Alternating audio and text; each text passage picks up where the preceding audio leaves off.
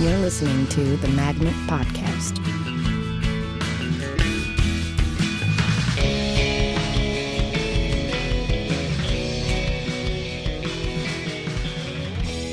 Welcome to the Magnet Theater Podcast. I am your host, Louis Kornfeld. My guest today is a member of the striking Viking Story Pirates. He performs with the Magnet House team Metal Boy on Wednesday nights here at Megawatt. He's also one of the co-creators and hosts of TV Party Tonight, as well as an original member of the Rolling Scones Sketch Ensemble. Sketch Troupe Ensemble. I guess a troupe. 3 people would be a troupe. I would say it's a troupe. It's a troupe? Trio. Sketch trio. Yeah. Mr. Pat May, ladies and gentlemen. Hey, Pat, thanks for being here. Yeah, I'm really excited. So I want to talk a little bit about you've been doing comedy since you were a teenager, right? That's true. How'd you start? Okay, so I started, the first time I really did comedy was I did stand-up at the age of 16 at a summer camp in which Louis Pearlman was a counselor. Uh-huh. Becky Drysdale was a counselor. Mm-hmm. And I thought that'd be a big... No, that's it. I thought it was going to be like, no, well, I knew that already, so did that's you? why I didn't forget. Okay, gotcha. I don't know how often that's done. Anyway, Sam Rogal was a counselor, Griffin Newman was a counselor, and a few other of my friends were counselors who I think slowly made their way to the Magnet. Mm-hmm. And I did stand up for a few times, and I was pretty gross. I was pretty goofy. I did a lot of dumb stuff. I talked about a septic field exploding. Uh-huh. That's because we had a septic field that was right across from the girls' cabins, and I talked about it being like a landmine, essentially. It wasn't funny, kids just like poop, and so did I. And so Sam and Griffin were both like, you need to do improv. That's something we think you should do. And I didn't really understand what that was at the time. Mm-hmm. My understanding of comedy, even though I religiously watched Kids in the Hall, SNL, and a few other shows, all I knew was that stand-up was the only thing you could do. Mm-hmm. And so it was really blew my mind that 2 people just get on stage and start improvising. And so I started doing improv at around 16 or 17 over the summer. What was the name of the camp? It was Bucks Rock. Yeah. Were Griffin and Sam, they're your peers or they were counselors at the time? They were counselors in training. Okay. So they were above me, and they were kind of my mentors, and I was so terrified of them because I would literally sit down on a couch and we'd all sit around a circle. Yeah. And those 2 would just talk and I would just cry laughing. I don't really remember just laughing that hard for that long all the time. And sometimes I wasn't even entirely sure what they were saying. Yeah. I think the bit would go on that I wasn't even entirely sure what was happening, but I'd still be laughing so much. And I, at around that moment, I was just I want that to be forever. Yeah. I want to just laugh that hard for the rest of my life. Yeah. And I think at the time didn't really know my identity so much. So it was kind of crazy to actually do comedy in that way. Because at first it was just video games. I think I attempted to be an athlete to some capacity. In what sport? Well, during high school, they tried to make me do shot put. Oh, wow. And I had a little frame, but I was broad-shouldered. And I can kind of I was really bad at it. And I also hated all the kids because everyone was racist and homophobic and stuff. Sounds like high school. Yeah, exactly. It's surprisingly, everyone's too scared to be accepting, so everyone's a jackass. Yeah. Or if they are accepting, they're really pretentious and all the smart kids would be really up their own ass about being smart. I really hated high school. That was the worst years of my life. High school is like a miniature version of the communist witch hunts, where you're just kind of shitty to everybody around you to deflect any attention from yourself so nobody knows your own dirty secrets. It's so true. Yeah. Sorry. Where are you from originally? I'm from Hastings-on-Hudson. Okay. Which is a small, nice suburb in Westchester. Mm-hmm. And I lived there my whole life. I would travel to the summer camp over the summer, obviously, and I would sleep there, stay there for the 3 months, and that's where I kind of learned how to do comedy, improv, sketch. I did stand up, but I think I was slowly moving out of it. Yeah, and then I did a little stand up in the city, and it just killed me, and I couldn't do it anymore. Well, what was your experience with that? It was really hard. Yeah.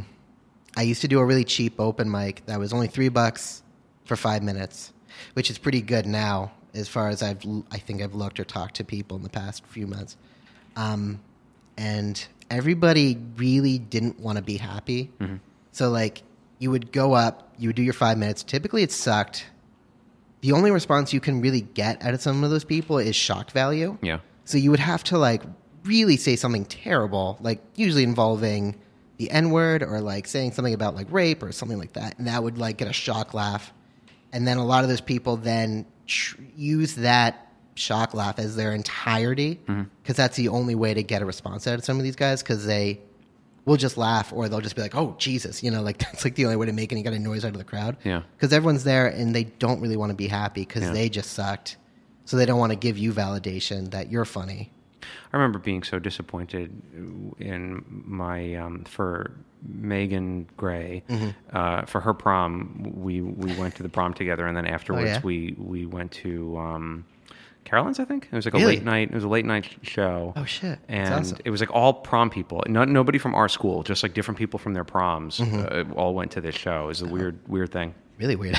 It's really weird. And it was probably my first time in a stand-up club. I grew up loving stand-up and loving comedy and loving sketch comedy and SNL and Kids in the Hall and Monty Python and, you know, all the usual stuff. I remember being so disappointed and upset because it was like it was just like one of those like sewage experiences. Yeah, it really is. Where like the host, the MC, was just like so shitty and horrible, and it really was. He was just like doing stuff to try to get as much effect as possible. So it was just like angrily, like really vile shit. Like wasn't funny at all. And it really soured me on stand-up comedy. Yeah, you know, it's almost like when you go to any YouTube video, and you scroll to the comments to where the troll is like spewing just hateful shit. Yeah. And then you go to an open mic and it's just all those guys in a circle jerking each other off, like spending money to like say hateful things in front of people. Yeah. Yeah, it really, like, stand-up is so much fun too, because I've seen people do it really well. I've done it really well. Like, I've had shows I've been like really proud of, but it's not worth going there and doing it. Because I've also found that in improv or in sketch, you'll have the audience that just isn't on your side. Yeah. Because I've done shows where I'm doing like solo sketch, and I performed in front of a crowd that just didn't like my sense of humor, didn't like this or that. And I find that stand-up is that almost all the time harder to win them over. If I'm doing an improv night, like with my team, like Metal Boy or something, and maybe I'm just on the wrong side, or I'm like not saying something that the audience likes, I can like take a step back, and then the rest of the team can like make it happy again or make it funny.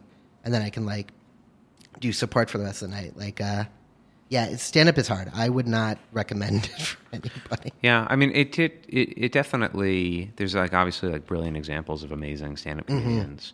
Very true. And I'm sure for like a lot of us in the comedy community and a lot of us in the improv world, our first like real, that like probably moment for us was seeing like a really amazing stand-up special on TV that kind of like was like, oh, that's what I want to be part of. I just want to be laughing all the time, or be responsible for making other people laugh all the time. Yeah. It's kind of weird. Being responsible for making somebody laugh is maybe the best feeling in the world. Yeah. You know, like, I think that's why a lot of us are in this. Like, I know that's why, like, in my mind, I don't know if it's like always about making somebody laugh, but putting out something that people are willing to get off of their couch and like leave their house, go to the Magnet or go to whatever theater and watch it, and then like that's their sole reason for coming out. Yeah. Like, I think that's been like my goal this whole time, is to like make some kind of show that people will come out to on their own accord. Yeah, sure. Jesus. Yeah. Hope that's right. You got it. Of their own accord. Yeah. Of their own accord. Yeah. So like, kind of like what I've been making, like with Metal Boy, like, it makes me really happy when people just say like, hey, that was a really good show. I really liked coming out to it. Like, that's, you know, like that. I like that starts off my night, or like that ends my night. Like, or like anything that I do, like Rolling Stones, if people hear the word Rolling Stones when they come to a show, or I leave the poster out and they see it, like, that's maybe my favorite thing, is that I can make a product that people genuinely enjoy. Yeah. I don't have to like beg them to come. Yeah. You know, like these shows just have to fucking beg people to come. It's so crazy. One thing that like, I always get really upset when I see shows where there's like a small audience in the show and the performers comment on that, or like are thrown by that, or like make an issue, if you've ever been in that one, where they kind of like take it out on the audience a little bit, that there aren't more people there, and it's like for me, it sort of boils down to when you come on out and there's a small crowd, you feel that anxiety and that self-consciousness, and you feel like a little bit of you feel like a loser a little bit. But you got to like just get past that and do your thing. And I think a lot of people succumb to like projecting those feelings and putting them out on the audience, which is so upsetting, because you lose sight of that sometimes, of like, well, these people who were here chose to leave the comfort of their own homes and chose to put down their iPads for 20 minutes to enjoy us. And it like, what a gift to give, when you remember that sometimes, like, oh, these people consciously decided to be here to watch me perform tonight. And like, thanks. I really appreciate that. It's funny because I recently, and in my head, I never thought this would happen. I recently put up a show where 0 people showed up. And it was one of it, like, the show itself was fun. I got to do a fun show because it was a TV Party Tonight show, and we got to perform, we got to do it, and it was more just like a party for us. But then at the end of the night, I like got drinks, and I was just like, fuck, I'm such a failure. I still can't get, like, I've been doing this for so long, and I still can't get like 5 people to come to a show. Yeah. And it's only like down the block from the Magnet, so I was like, why did no one come? I'm only like this far away, like all my friends were right there, and they couldn't just walk the block, and I was just like, Jesus, I'm such a fuck up. I don't know. It drove me really, really crazy.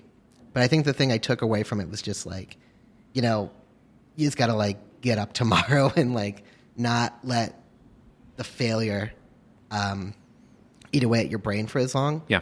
Because I remember during like my level 6 shows were some of the best shows I'd ever done, and also like 1 or 2 of the worst shows I ever did. And I think the thing I took away from it was just like, don't let something that you're bummed about eat away at you, because then you like lose, you almost like get worse. Like when you have a bad show, it like kind of like makes you feel like, fuck, damn it, son of a bitch. Like you just like feel shittier and shittier. For sure. Yeah. You develop, like, I think of it as a sinkhole. You develop that sinkhole thing where like every little failure or every missed moment just like deepens that sinkhole, and you kind of become this like very empty performer. You can feel it sometimes. There's certain people that you watch and they carry around like a bitterness to them. And it like bleeds into your experience. You can't really enjoy them anymore. And it is like, it's a really tough thing to grapple with, because we're obviously in the DIY corner of comedy in a city where we're competing with a shit ton of other really great comedians. And it's really disappointing sometimes when you're in this community of people, and then you put on something of your own independently, and you just like don't catch the community, or your friends aren't coming out to it. It's really easy to place the blame for that on yourself, or to be in a blame state of mind, and there are like so many different factors that go into that, that like, you don't want to succumb to that feeling of like, I'm a loser, or I'm a piece of shit, or I'm not good enough, because it does, like, it starts corrupting your ability to bring happy, like make yourself happy, and like make more laughs. Like, I think one of the big things I took away from the past year or so from being on Metal Boy is that, like, I'm still going to fuck up. Like, I'm not past, and I never will be past the point of no mess ups. Or like, no, that shit was bad, or like, oh, I screwed this up, so now this. Like, that's going to happen no matter what.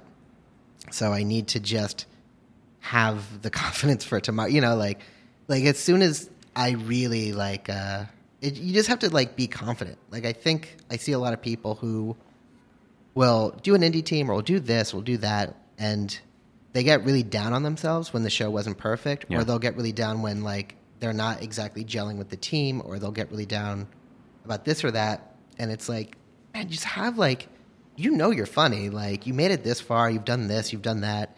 You know that the people you are surrounded by are at least pretty great, like pretty funny people.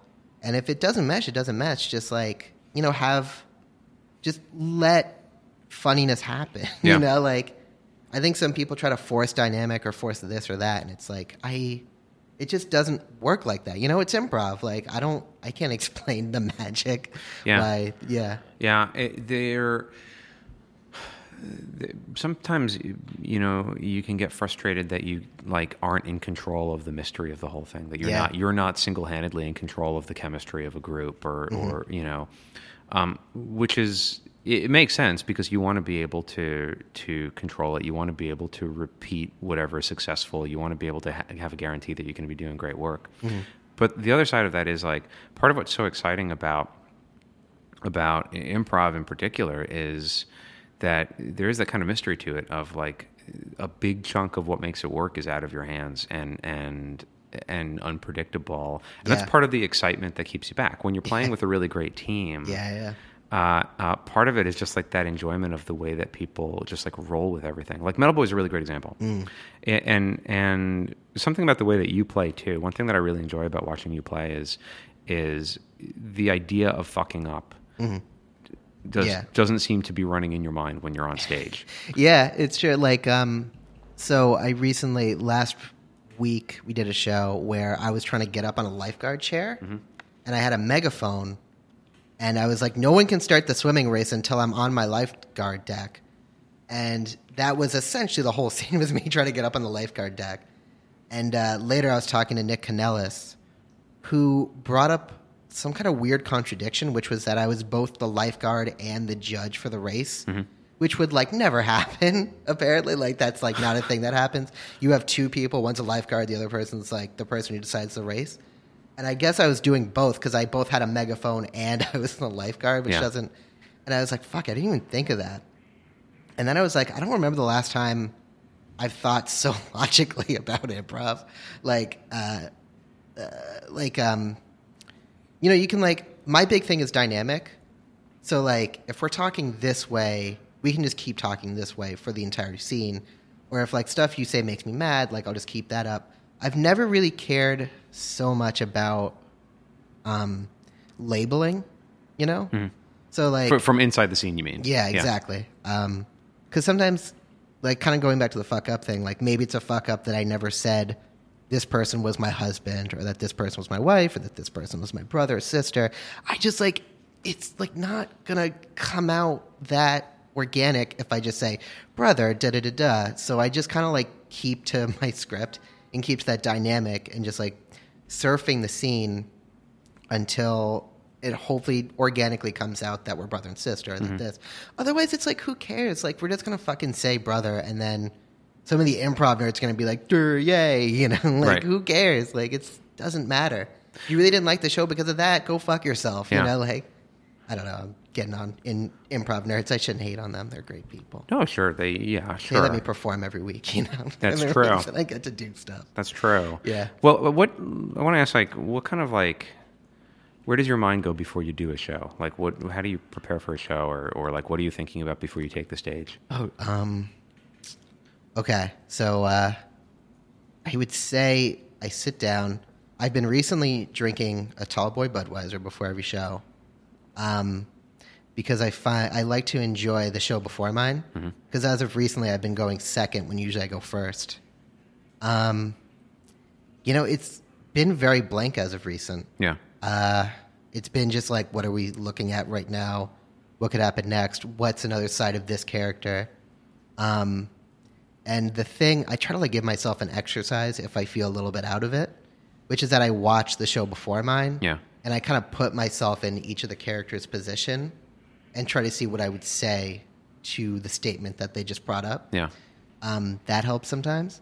That's interesting. When you're doing that, are you thinking about what would be a funny response or a surprising response, or are you thinking about what you would be feeling if you were confronted with what that other person's saying? Like, where do your words come from when you're doing that exercise for yourself? You know, it's all saying it as I do it. Like, I try to respond to, like, if I'm being insulted or if something's a joke, I try to, like, respond naturally, I would say. I'm very much not in my head. I'm not, like, a thinker.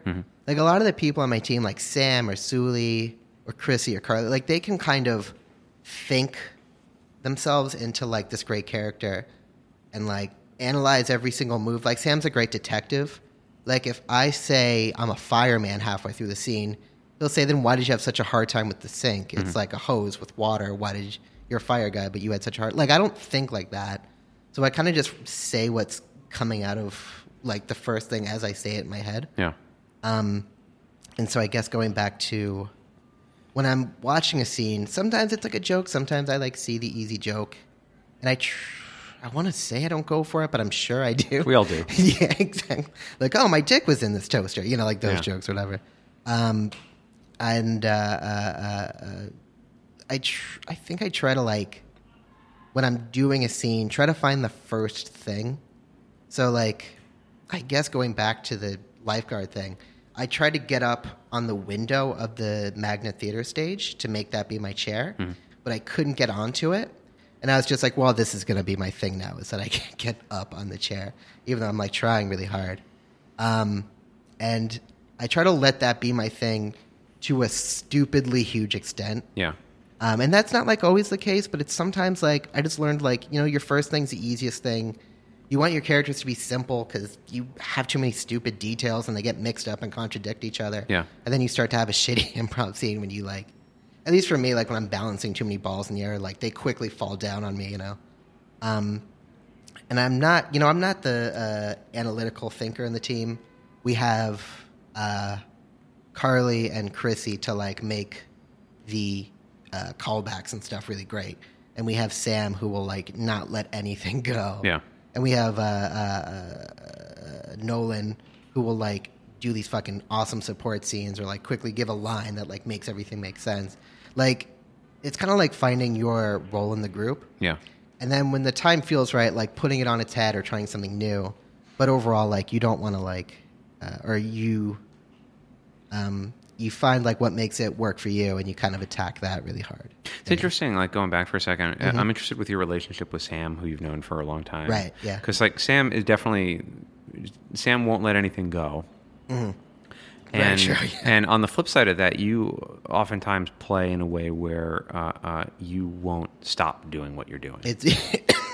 Sorry. He'll pick out what's something that's illogical about a scene, and he'll just keep on picking away at it. Yeah. Whereas you'll find something like climbing up to the top of the lifeguard thing being a struggle, and then you'll just struggle with it as long as you possibly can. So you can't be stopped from doing what you're doing, and he won't let go when he sees something that's worth commenting on. And together, you guys have this really amazing dynamic.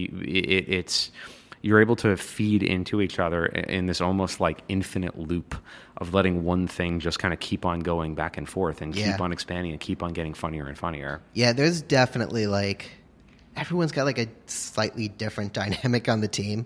Like, there's a lot of, like, best friends, and there's a lot of, like, we both like to also antagonize each other. Because Sam is this kind of guy who is just so smart, yet I think we all like to pick on him for either being too smart or calling him dumb or, you know.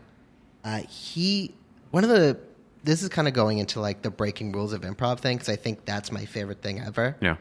We were once doing this scene where we were on a train. It was like this old, like, timey, like, experience of a railroad train back in, like, 1800s, 1900s or whatever, where there was the train was being robbed. It was like that kind of time where, like, the guys on horses would come up and rob the train. Mm-hmm. And it was like a vacation spot on this train.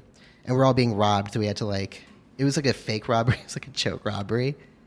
That it was like part of the vacation experience in the scene. And we had to give our wallets to this guy who was, like, robbing the train. And then we did a few scenes, and a few scenes later we come back to that scene. It was me, Sam, and Chrissy who were, like, having this vacation on this train. And then they were handing back our wallets when that got robbed earlier. And I looked into my wallet and I said, I had $500 in this wallet. And there was, like, a slight laugh from that. And then Sam said, but I bought you a chocolate milk on the walk over here. I'm so sorry. That's okay. Cough it out, man. I'm sorry. It was just so funny because it's like when he, like, broke that rule, because he in his head was like, oh, Pat's a schmuck. Like, Pat's broke. Like, I'm not going to believe that he has $500 in his wallet. Jeez. Okay, sorry.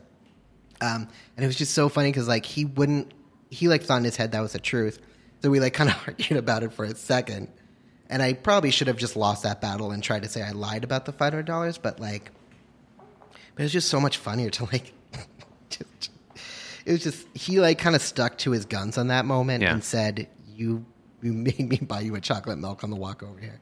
Which was just so, it's like, that's, I think, great team dynamic is when teams can break the rules and just make each other laugh and have fun. It also like makes that moment like something bigger than the sum of its parts, because now it you could be a liar, or there's also something really interesting in this guy who carries around $500 in his wallet who makes his friend buy him a chocolate milk, because that actually makes you more of a schmuck than if you don't have the money. That makes you a schmuck who's hoarding his money, and is, Yeah. So you stumble on this like great thing that wasn't your choice and wasn't his choice, but it's what happened when those two choices marry each other. Yeah, it's like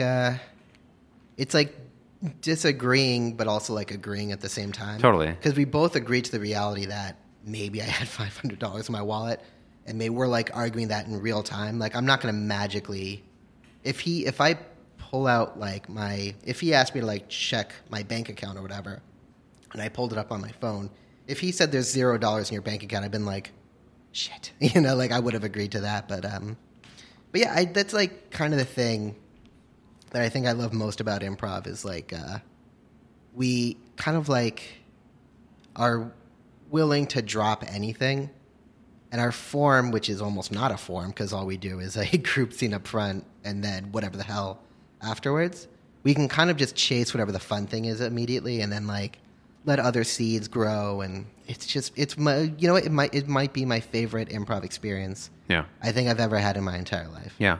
And I don't mean if I'm like insulting somebody, I'm sorry, but like, gee, like it's just so much fun. It's the mystery of chemistry. It's that magic thing of people who, because that thing of just like following the fun, that's like something that a lot of improvisers repeat before a show. It's like, we're just going to follow the fun tonight. Yeah. And it's almost always a recipe for disaster. Almost always. It's a safe bet that when a team decides we're going to follow the fun tonight, that they're going to drop the ball that night, and people are just immediately going to go into their heads. Yeah. What makes you guys really special is you have an amazing ability to all recognize together when there's something really fun, and all just let that take center stage until it leads to the next thing. That's true, yeah. And when you need to move past it, you guys are totally comfortable moving past it. What ends up happening with a lot of groups is there's kind of an unspoken disagreement about what's fun about a scene, and then shows just become arguing about stuff or stalling doing anything, and they just kind of sit really flat. That's like one thing I feel about like structures to shows is like structure is really useful to help to get you to these discoveries. Yeah. It's really useful to help to kind of keep you on track so that you arrive at a really great place to be. But if you're already at a really great place, you don't need to worry so much about obeying the structure or worry so much about like the right rules or like naming this guy as your brother or your uncle. Those are all like techniques and moves that are supposed to bring you to this inspired place. Yeah. But if you guys together, if the very chemistry of a group inspires you and leads to this thing where everybody's just like puppy dogs wanting to play with each other, as often as not, those rules and those structures can be a distraction. Yeah, it's funny, like every team I am so sorry. That's okay. You need some more water? Yeah, I'm almost done with That's this okay. I'll vamp. Yeah. I'm sorry. Yeah, it's weird, like, because I've worked with teams before, like I've coached or I've like been on different teams where like a lot of people want to do the mono scene because they don't have to make choices as quickly as they don't want, or they want to be able to really sit in this character for a while before they know what they're doing. And then other teams just want to like almost like shove their dick into what they think is funny really quickly and a little like too quickly. And it's hard to like convince teams what they want, because I remember right now the Spokane is kind of I would say like the indie king of forums, because you get to do a mono scene, which everyone wants to do because they can make their choices slowly. They can kind of talk it or, have a conversation, and maybe the conversation's funny, maybe it's not. And then they can kind of break away and do whatever they want. Besides that, like I've done the Spokane hundreds of times. It's, it's like a good forum, but it's also, it makes you so fucking lazy. Yeah. Because like, you don't really commit. You don't like make choices up front. Instead, you make choices later. And then once you find the funny thing, you can break away and do the funny thing however you want. Like if this guy eats the spaghetti weird, we find out during the Spokane original scene, we cut away to this guy eating like hair. I'm really bad at examples. But he like makes shitty spaghetti references later. And it's like, I guess like for my money, like we're kind of tired. I like don't always have a fun time watching the Spokane because it kind of just clearly makes improvisers who have these like go-tos or have these weaknesses just make them weaker. Mm-hmm.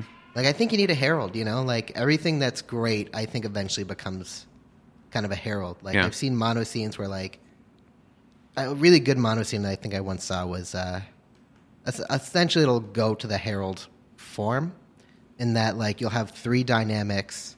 The three dynamics will like come in and you'll see those three, and then hopefully someone will come in and just like make it different, which you can kind of think of it as a group game. And then at some point we get back to those three dynamics again within the mono scene, and then hopefully someone mixes it up again. Mm-hmm. And then you kind of like do whatever you want after that during the call-outs and whatever, the tag-outs. I just think like any form that's really good has really strong elements of a mono scene. Yeah, and, well, it forces you to have to commit to choices. Yeah. And like there are amazing mono scenes and there are shit mono scenes. Yeah. Just like there's amazing heralds and shit heralds. Sure.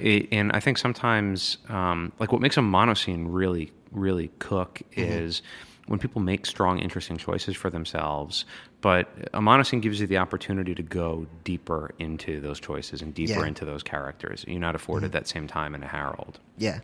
It's just a bummer because I feel like I don't get to see that as much today. You know, like when indie teams break up or come together and they go do their shows, they're like, what's the easiest? Like, what will allow me to do this and that and not? I just think everything, that's just my opinion. I don't know. I really like a herald, and I think most things have the like three beats and three different sources and whatever. Yeah. So really, What for you? Because like one thing that I really enjoy watching Metal Boy and watching you play a Metal Boy is your characters are really simple, even though they're really heightened and really insane sometimes. They're very clear and relatable. You know exactly what your characters want all the time, and really like you can get through entire shows just wanting one thing and going for it for the entire damn show. Yeah, which is like there's a lot to learn by watching that. The clarity and the simplicity and also the physicality of it. You don't just say that you want something, you physically want something. It's really fun watching you play because if you want to, you almost have like a silent comedian's ability to milk these small moments on stage. Climbing up, to that chair is a perfect example of you can do that for 20 minutes if you wanted to and keep on finding ways to make that funny. So when you're making choices for yourself that feel right, like for me, it a lot of times for me, it's more like there's something I know about myself that I haven't shared with everybody else. But when I know it, I know that I know it because it clicks. I just kind of suddenly feel like, all right, I'm in this scene. There's no question about it. I just kind of know what to do. I'm not worried. You can't push me out of this scene. I know who I am. What are those, like, when stuff clicks for you and you know that you found a choice that's going to be really fun to play, what kinds of choices are those? What speak to you? What do you look to do when you're playing? Well, it's funny because I've taken the most, I think, out of you and Rachel Hamilton. Because you guys have both talked a lot about how you can give a lot of details, but we can't necessarily see it. All we can really see are what the two people or three or four or five, whatever people, are doing on stage at that exact moment. And you can kind of see dynamic. You can see if I'm holding something in my hand or if I like say something about what's true about each other right here and now. That's truth. Like that's something we can see. And that's almost... I just burped, and I'm so sorry. That's okay. It's a very natural function. Yeah, I'm just a gross human. I'm surprised there hasn't been more farts on this podcast, to be totally frank. Sorry. I've been farting for most of this podcast. Have you really? Very slowly. Okay, because I just haven't eaten anything gross, and usually I, like, lift up when I fart, and, like... You'd hear like a, or something like that if I farted, Yeah, the moment... Did that just fuck up everything? I'm so sorry. No, that's okay. Yeah. Anyway, going back to what I was saying. No! Grant just passed out. Yeah. No, he's fine. He's okay. I'm sorry. That was a particularly bad smelling fart. That was a really bad... He farted so bad he passed out. I watched a video today of babies getting scared by their own farts, and it was really funny. It was really funny, because they would cry, or they'd just be like, like, because you would hear their fart. Anyway. They don't know what's going on. It's a total mystery. It's just something suddenly coming out of their body that sounds funny and smells terrible. Yeah. I used to blame farts I used to on the dog Yeah. in my old house. It's very funny. Yeah, that used to be a good way. In middle school, I did that too. I was an asshole. Anywho, so like when doing improv, I feel like you can only really rely on what you're looking at on that stage. Mm-hmm. So it's so boring. I find that when someone makes it plotty, or someone says, "Oh yeah, I'm doing this or I'm doing that," but like you don't really see it so much because it's somewhere else. Yeah. And I used to fall into this trap, and I still do when I get nervous, is when I want to be funny, I just say whatever the fuck, and I just keep verbal diarrheaing until something is like kind of funny. Yeah. And once it's like me, and I usually will roll right past it too. Like I think I've done it quite a bit in mixer scenes. I would just like say endless shit. And in my head, I'm just like, well, that was just another Pat May says garbage until the scene's over kind of thing. And then when things are really good is when like we're talking and I don't really know anything about my character yet, but like if you reach for the tea kettle or something, or like the gravy, and I also reach for it, and then we look at each other and it's like, oh, you go for it. And then I look at you and you go for it again, and then I go for it again. Like that's like kind of the game. Yeah. Like we all see that, we're all responding to that. That's like live. That's truth, I guess. Maybe Rachel Hamilton would say that, or whoever. And like, that's like kind of my game now, is like anytime you kind of reach for something, I also reach for it. Yeah. And we can figure out as we go if it's because I don't like you. Yeah. Like if it's because I like don't want you to have anything, or if like I just and I like try to play it off as if I don't. That's maybe my favorite fucking thing to do as an improviser, is when you call me out for something and I say no, and then I still do the thing that you're calling me out for. Yeah. Just to like deny reality that is so clearly there. Yeah. You know, like that's maybe my fun. That's just the funniest thing in my mind. It's like, no, I don't have knives in my hand, although I clearly like am holding 2 knives in my hand, pretending to go through like airport security that I don't have knives in my hand. But I was like, I don't have anything. I'm not doing anything illegal. Please let me go to this plane. I have to hurt somebody. But yeah, no, that's maybe, I think that's where a lot of improv lies for me, is just like within the moment, not coming in with like a character, because that's not really what I do. Yeah. I don't really come in with big characters. I find that a lot of big characters, when they get too big, they lose all basis for reality, and anything that we are, anything that we're like can relate to. You know, like big characters are always just like blah blah blah blah blah blah, and we don't really know how to relate to that. It's interesting because like you'll come in. It's always clear what you want when you come in. You have needs and drives. That's what I like so much about your characters, is that they're driven. A lot of times they're driven by really stupid shit. Yeah, and that's great. Yeah, But it's awesome, you know. Like, but they're like instantly driven. You know exactly where they're coming from. And I think the danger with big characters is like sometimes people will play big characters as a way to snap themselves out of their head. yeah. But they're making a choice for themselves to try to be somebody different, but they don't want anything. They don't need anything. They don't have drives. And so you end up making the scene that's just all about doing more things in this person's silly voice, but it doesn't relate to anything else that's going on stage. Yeah. So really, you could be doing that scene by yourself. It's not in context of anything else that's happening in the show. Yeah. Whereas like you always need stuff from other people, or a lot of times you need the other people on stage to get out of your way so you can keep on doing what you're trying to do. Right. You know, that's funny because I used to do the thing. I used to do like a bunch of stupid stuff, but one of the things I used to do was always coming in with a thing. Yeah. And the tricky part was that I would come in with something, but then it's like, oh, but I already have my thing. I don't know what this person needs. I need to make my thing intersect with them. And then we're thinking, and then I'm thinking, and usually that is the death of all of my improv scenes, is when I'm thinking or I'm hesitating.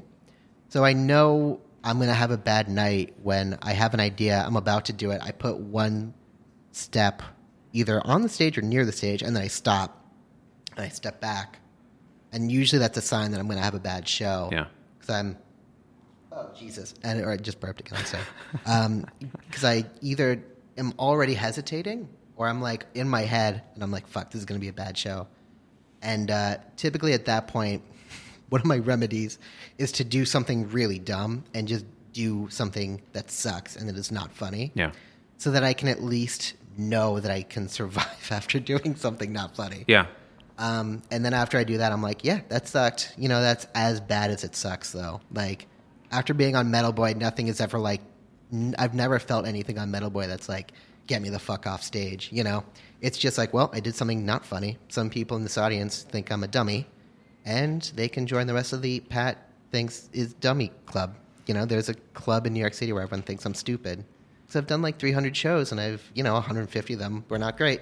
So a lot of people see me walk down the street and like, oh, that guy sucks. I remember that guy.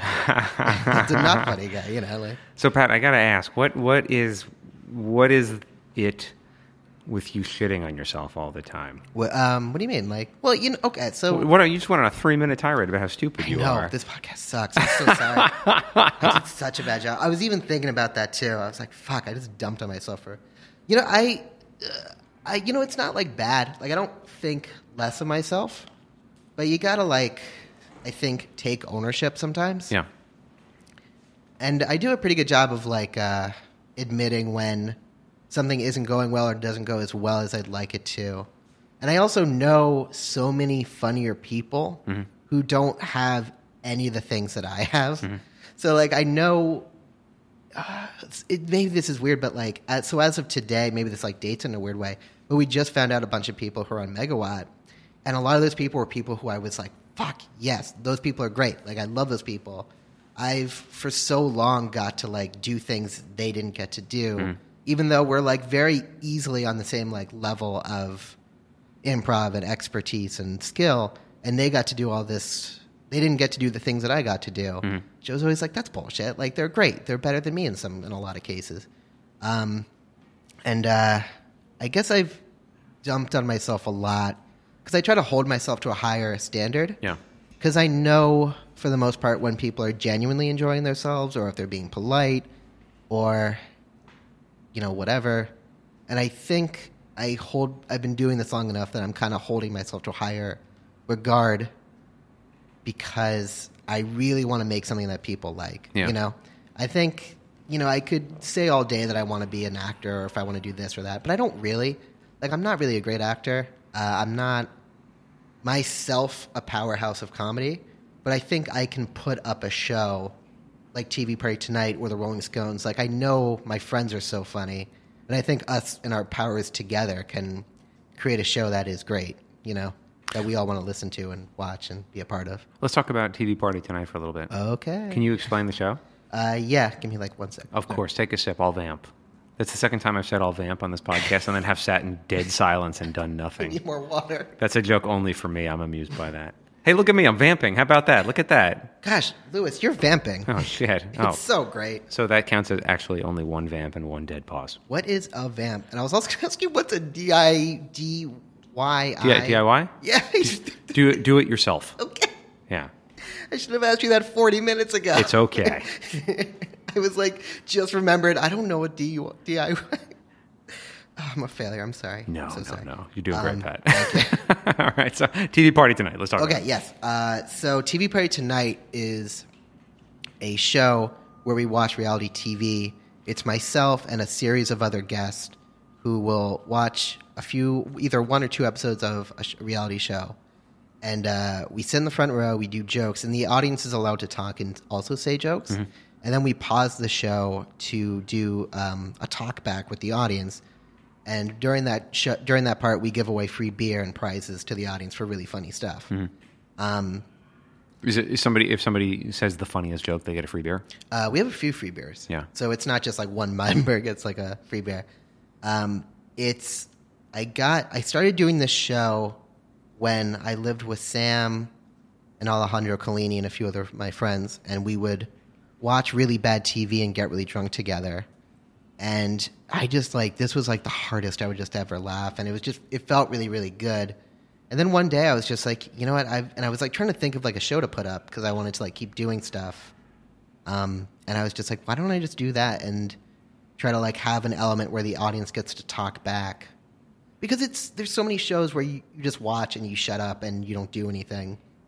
And I was kind of having this like Chris Gethard show moment where like it's like an interactive show where you get to shout stuff and they have callers in. And I was like, I want to like have a show where people get to talk to us, you know? Like, oh my God, I did it again. It's just water. There's no gas in water. Yeah, but the human body's a mysterious thing. It processes, like it's just constantly transforming stuff into other stuff. Yeah, gas is a natural byproduct. It's true. I don't know why my body wants to burp and fart everything. You just got to love it, man. You got to love it for what it is. You're right. But yeah, it's... So, the show means a lot to me because I also get to... Initially, it was just me, Sam Rogal, Griffin Newman, and Alejandro Collini. And later, in the later days, we've also just had completely different guests. So, coming up next week, we have Tova Silverman, who I might be getting her name wrong, and this team called the Hubbies. The sketch team called the Hubbies, which is a fantastic sketch team. They've done a lot of shows where they have like 40-something guests in an hour, and each guest gets to do like a 2 or 3 minute bit. And this is one of the more creative things I've ever seen a team do, and they're so much fun to watch that I decided to have them on the TV party tonight to do commentary. There's a couple of things about this that I think are really interesting. One is like,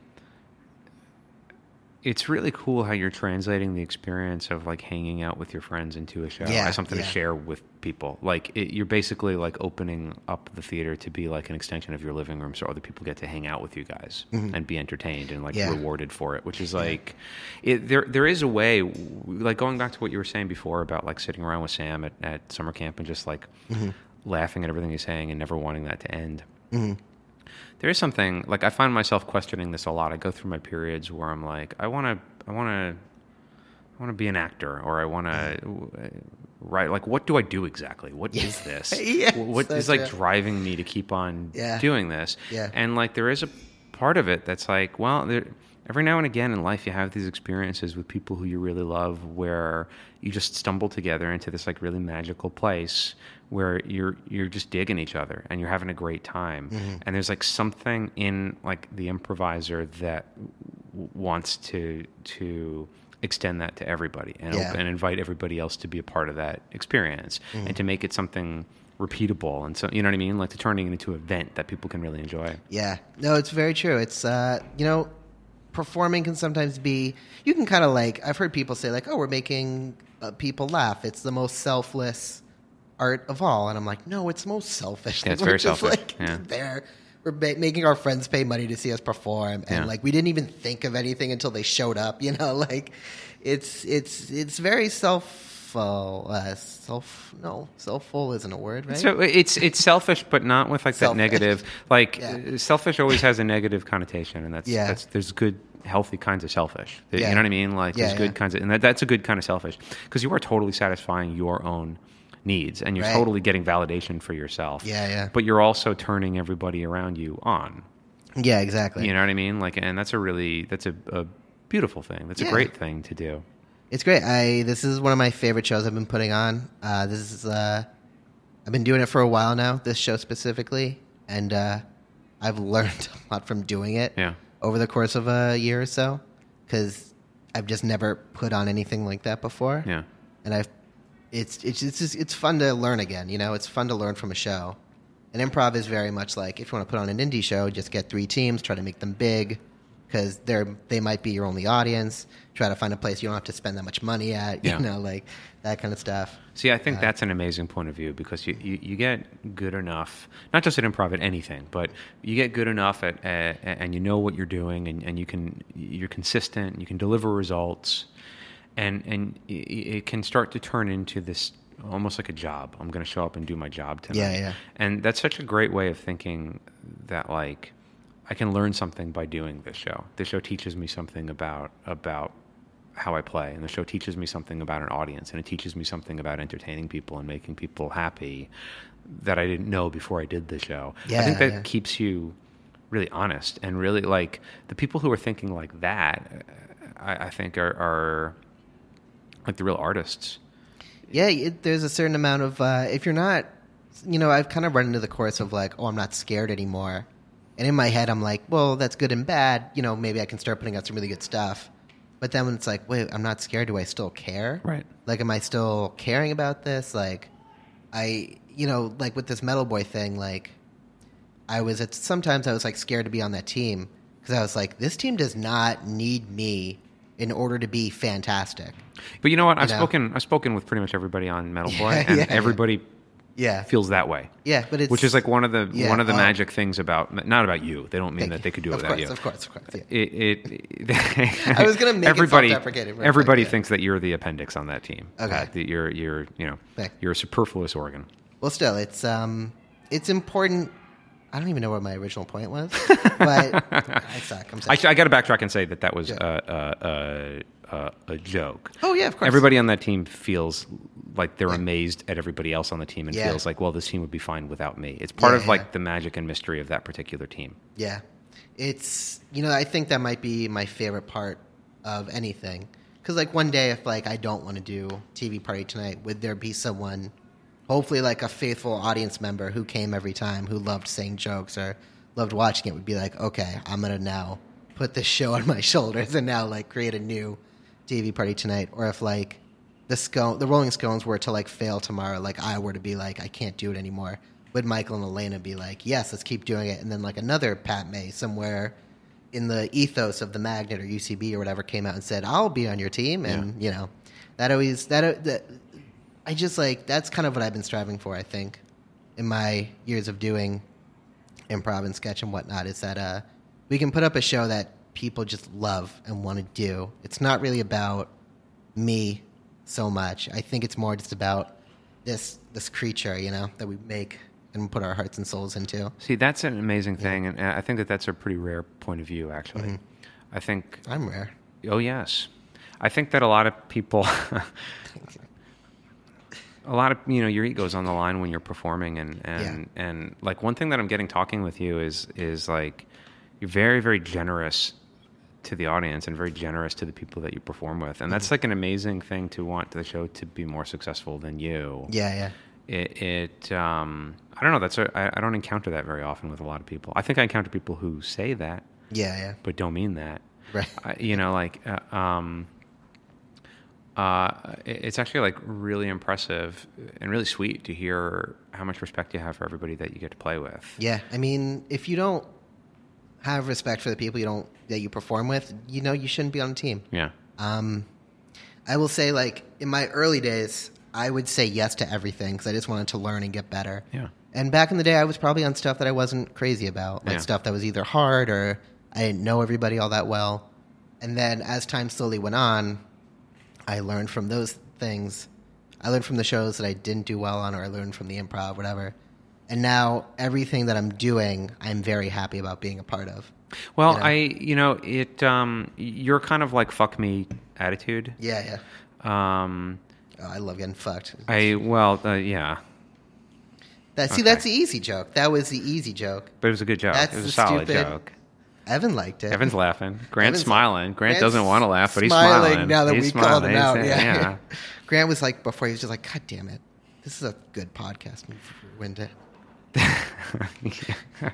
Grant is editing all this out. All this. Oh, God. But like,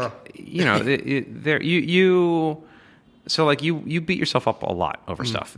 Our conversation right now isn't the only example that I have of you like shitting on yourself. I've seen you shit on yourself a lot. Oh yeah, we used to do. I remember those check-ins we did during the Megawatt stuff. Yeah, I used to beat myself up so much, and then within the past year or so, I was like, I'm gonna stop doing check-ins because all I do is beat myself up, and then my superiors know that I'm sometimes insecure or that I'm like a little bit too self-deprecative. So I was like, I'm going to stop doing these for the sake of just like keeping my reputation strong. You have a pretty good reputation, but that's not a bad. If doing those kinds of check-ins really are crippling you. Oh, they're not crippling. They're just you gotta beat your I like to beat myself up a little bit because I don't want to get my ego too high, because sometimes my ego gets too high, so I got to bring it back down.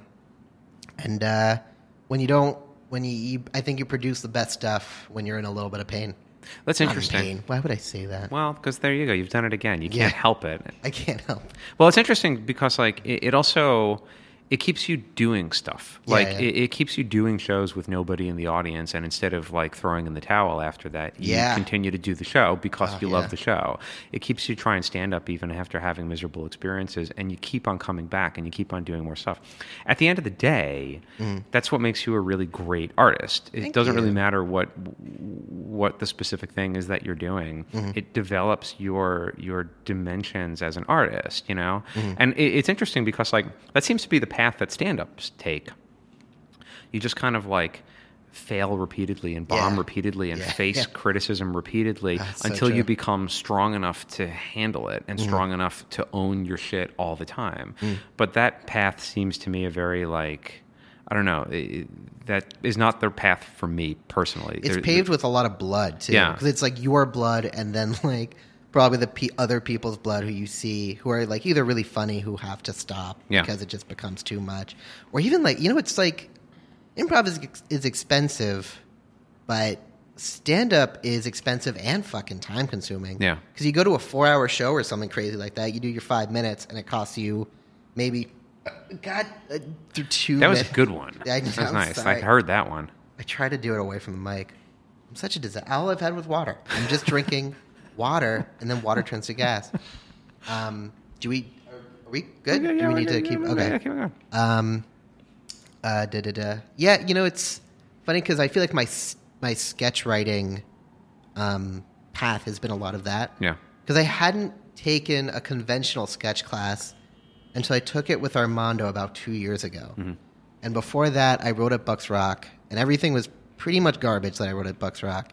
And then I wrote for this college, and I was a pretty shitty writer back then in my college years too. Because I would want to write like Kids in the Hall.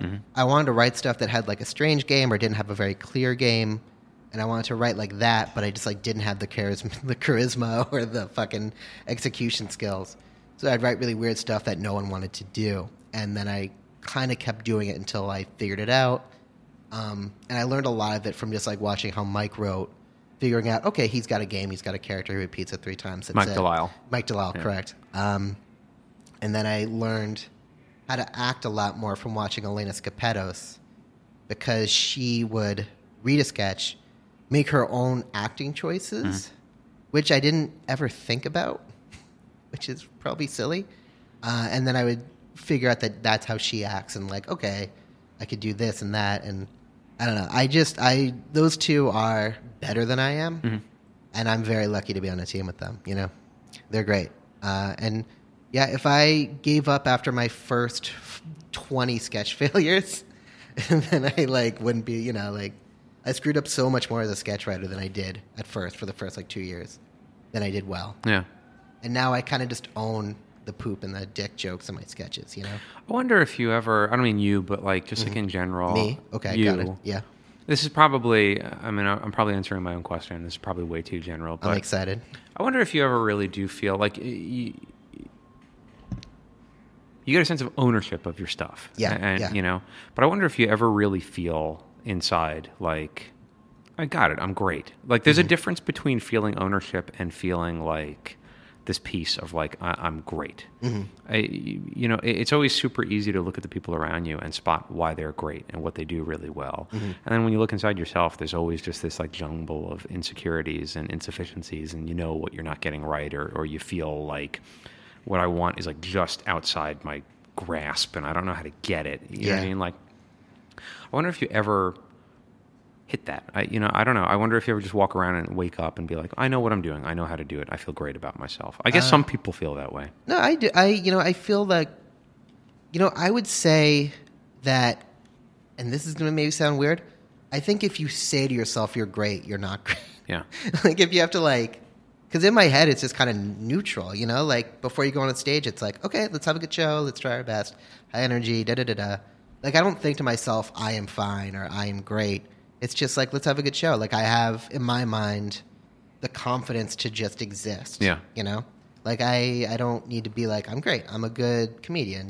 I know it's so deeply that I'm great that it's deep down in my subconscious. Yeah. And I don't have to remind myself that I'm great. I have to remind myself that I suck sometimes, and like I got to work on this, or I got to make my third beats fucking better or whatever. Well, it's super. If you find yourself reminding yourself that you're great, you probably don't believe it. Yeah, exactly. It's like if you say to yourself you're great before a show, it's like, it's probably going to be a bad show. Yeah. I once did maybe I shouldn't say this, but I did a story part show for like middle schoolers, and I had to be like, I'm great, I'm funny. Whatever these little jerks say to me today, I know I'm smarter than all of them. Like, I had to like convince myself that these middle schooler jerks are not better than me. I'm not going to say where the school is. But well, for me, it's a constant struggle between, like an ego getting out of check or like just my ego being like shattered to pieces. Yeah, it's really hard to find that middle ground where it's like, I'm neither great nor shit. You always want to over dramatize yourself. Yeah, you always want to celebrate or totally shit on yourself. But finding that sweet spot where you're neither celebrating nor are you shitting, you're just kind of existing. I think you put it exactly right. Yeah, it's usually now before a TV Party Tonight or my video game podcast, I'm like, okay, I wonder if this is the thing that everyone sees. And they find out that I'm a fraud. Yeah. Like this is like the evidence that everyone needed to find out. But that's amazing because, like, if you read like any book of interviews with actors or comedians or writers, like any of these things, that's probably the one consistent thing across the board that everybody says is they're always worried that today's the day that people are going to realize that they're a fraud. Exactly. That's so interesting. Yeah. And at a certain point when you realize that, like, oh, everybody feels that way. Yeah. There's something really telling of like, it feels like your own private hell. Like I'm not quite good enough. But then you realize that it's actually just kind of like a basic condition that everybody's feeling. It's a like, little bit, yeah. And I think part of that is just like, I don't know exactly how this stuff comes out of me. The stuff like when something really great comes out of you, it's easy to kind of take credit for it and be like, well, I practice a lot or whatever. Yeah. But I think ultimately, like the best stuff that comes out of you, you don't exactly know where it's coming from. There's some like part of your brain that's taking care of it that like it's in you, it's deep in there, but you're not conscious of it, and you'd be lying to yourself if you were taking responsibility for it. Yeah. And so that's, I think, part of why you always feel of like, it wasn't me. I don't know. I'm putting on a show at knowing what I'm doing, but it really wasn't me. It came from someplace else. Yeah. Sketch ideas kind of feel like that to me a lot. I always thank my sketch Jesus for bestowing me an idea that I didn't know before. So like if I like have an idea for a sketch and it kind of just came out of nowhere from like watching something or doing something, it's like didn't feel like I came up with it. It felt like sketch Jesus gave it to my brain because I did enough good deeds that day. Yeah, it's probably not true. Probably, if anything, sketch Jesus relies on your sins and power of Satan. I'm gonna get back to the original thing I was talking about. It just like it feels like it doesn't come from you. Sketch definitely feels like that. There's something I think really beautiful about what you're saying. This idea of like finding yourself in a place where like I'm not good or bad, I just exist. Yeah. Coupled with, but I'm surrounded by people who are awesome. Yeah. That seems to me to be like the ideal place to be creating out of. I'm not going to shit on myself. I'm not going to celebrate myself. I'm perfectly enough. Who and what I am, no more, no less. I'm already fine. I'm already here. That's that. And I'm surrounded by people who are awesome. Yeah. And I owe them, everything, Yeah, because you hang out with those people, you get a little smarter, Yeah. Like a couple of people who come to mind, like I was on Despacho, the sketch team, like 3 or God knows how many years ago. And I knew Adam Twitchell was like a great actor and improviser, and that's all I knew him as. And then I saw him write, and I was like, this guy is really, really a funny sketch writer. And I was like, I gotta like watch how this guy does stuff and like take notes from him. Or like everybody else on that team was really, really funny, and I was like always just like mentally taking notes out of. Or I was on a team with Jesse Cicini for a hot second, and that guy was really funny, and I was like, I gotta like figure out what this guy's doing. There was so many other people that I'm like not giving homage to that I want to. Yeah. But like there's you get surrounded by a lot of talented people, and the smartest thing I think to do is watch what they do and take a lot of notes. Yeah. And if you don't, and you're kind of just focusing on yourself, like how am I doing? Like this is going to be a little bit off topic, but sometimes I talk to people who is like, I had a good class today. I nailed all my scenes. I didn't take any notes, da-da-da. And I'm like, well, then you didn't really learn anything either, you know? Classes are meant for you to fail. Like, who cares if so-and-so thinks you're funny, you know? There's a big insecurity about wanting to, like, be the person who didn't get notes tonight or be the person who slayed tonight. And, and like, that insecurity can actually put up a wall sometimes because you just end up monitoring your own progress a lot. Yeah. And you miss out on that thing. I think you're totally right of, like, Harold Ramis said this, and I think it's the best thing. His when he was at Second City, his thing was find the funniest person in the room and go stand next to them. Yeah. It's like, that's how you learn. That's how you get really good. You find the best actor in the room and you go stand next to them. I like that. That's a smart idea. I like it too. And you know, you're not being a jerk about it. It's just like, oh, I have stuff to learn. Yeah. I have stuff to absorb. It's not really about me just taking care of me up there. It's like very true. Yeah. You know, it's funny because Alana Fishbein is our coach for Metal Boy.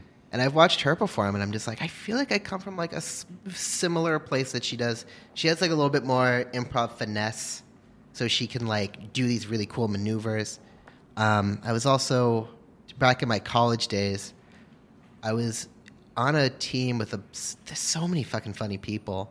I was always a little bit mad at them that they didn't go to the Magnet to like do more stuff or to like take more risks in writing or like do more things. Because I'm like, you guys are so funny. Shout out to what is now, I think, Dead Rabbits Society, my old sketch team from Marymount, Manhattan. Those guys are doing really great stuff. And I think the other team's still called Nuts and Bolts. Those guys are great. They're doing a lot of fun stuff. Pat, when can people see TV Party Tonight? It is September 25th at 11:30, which is a Friday at the Magnet Theater. Do you know what show you're going to be watching? Not yet. It's going to be a secret. Fabulous. Where can people find out about your gaming podcast? Okay, my gaming podcast is soundcloud.com/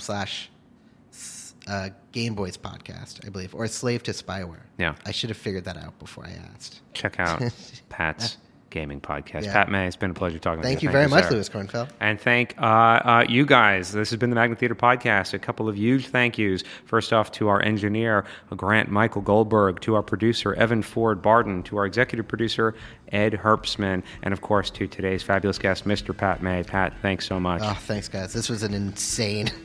I wish you could see my, physical appearance over the entire course of this podcast. Pat is coated in sweat. Yeah. He's farting like crazy. Yeah. You can't hear it, but it's really slow right now. Oh, God, it's so bad. There are actual stink lines coming out of Pat's so butt bad. right now. Thank you, Pat May. Thank you guys listening. Bye, bye, bye. You've been listening to the Magnet Podcast.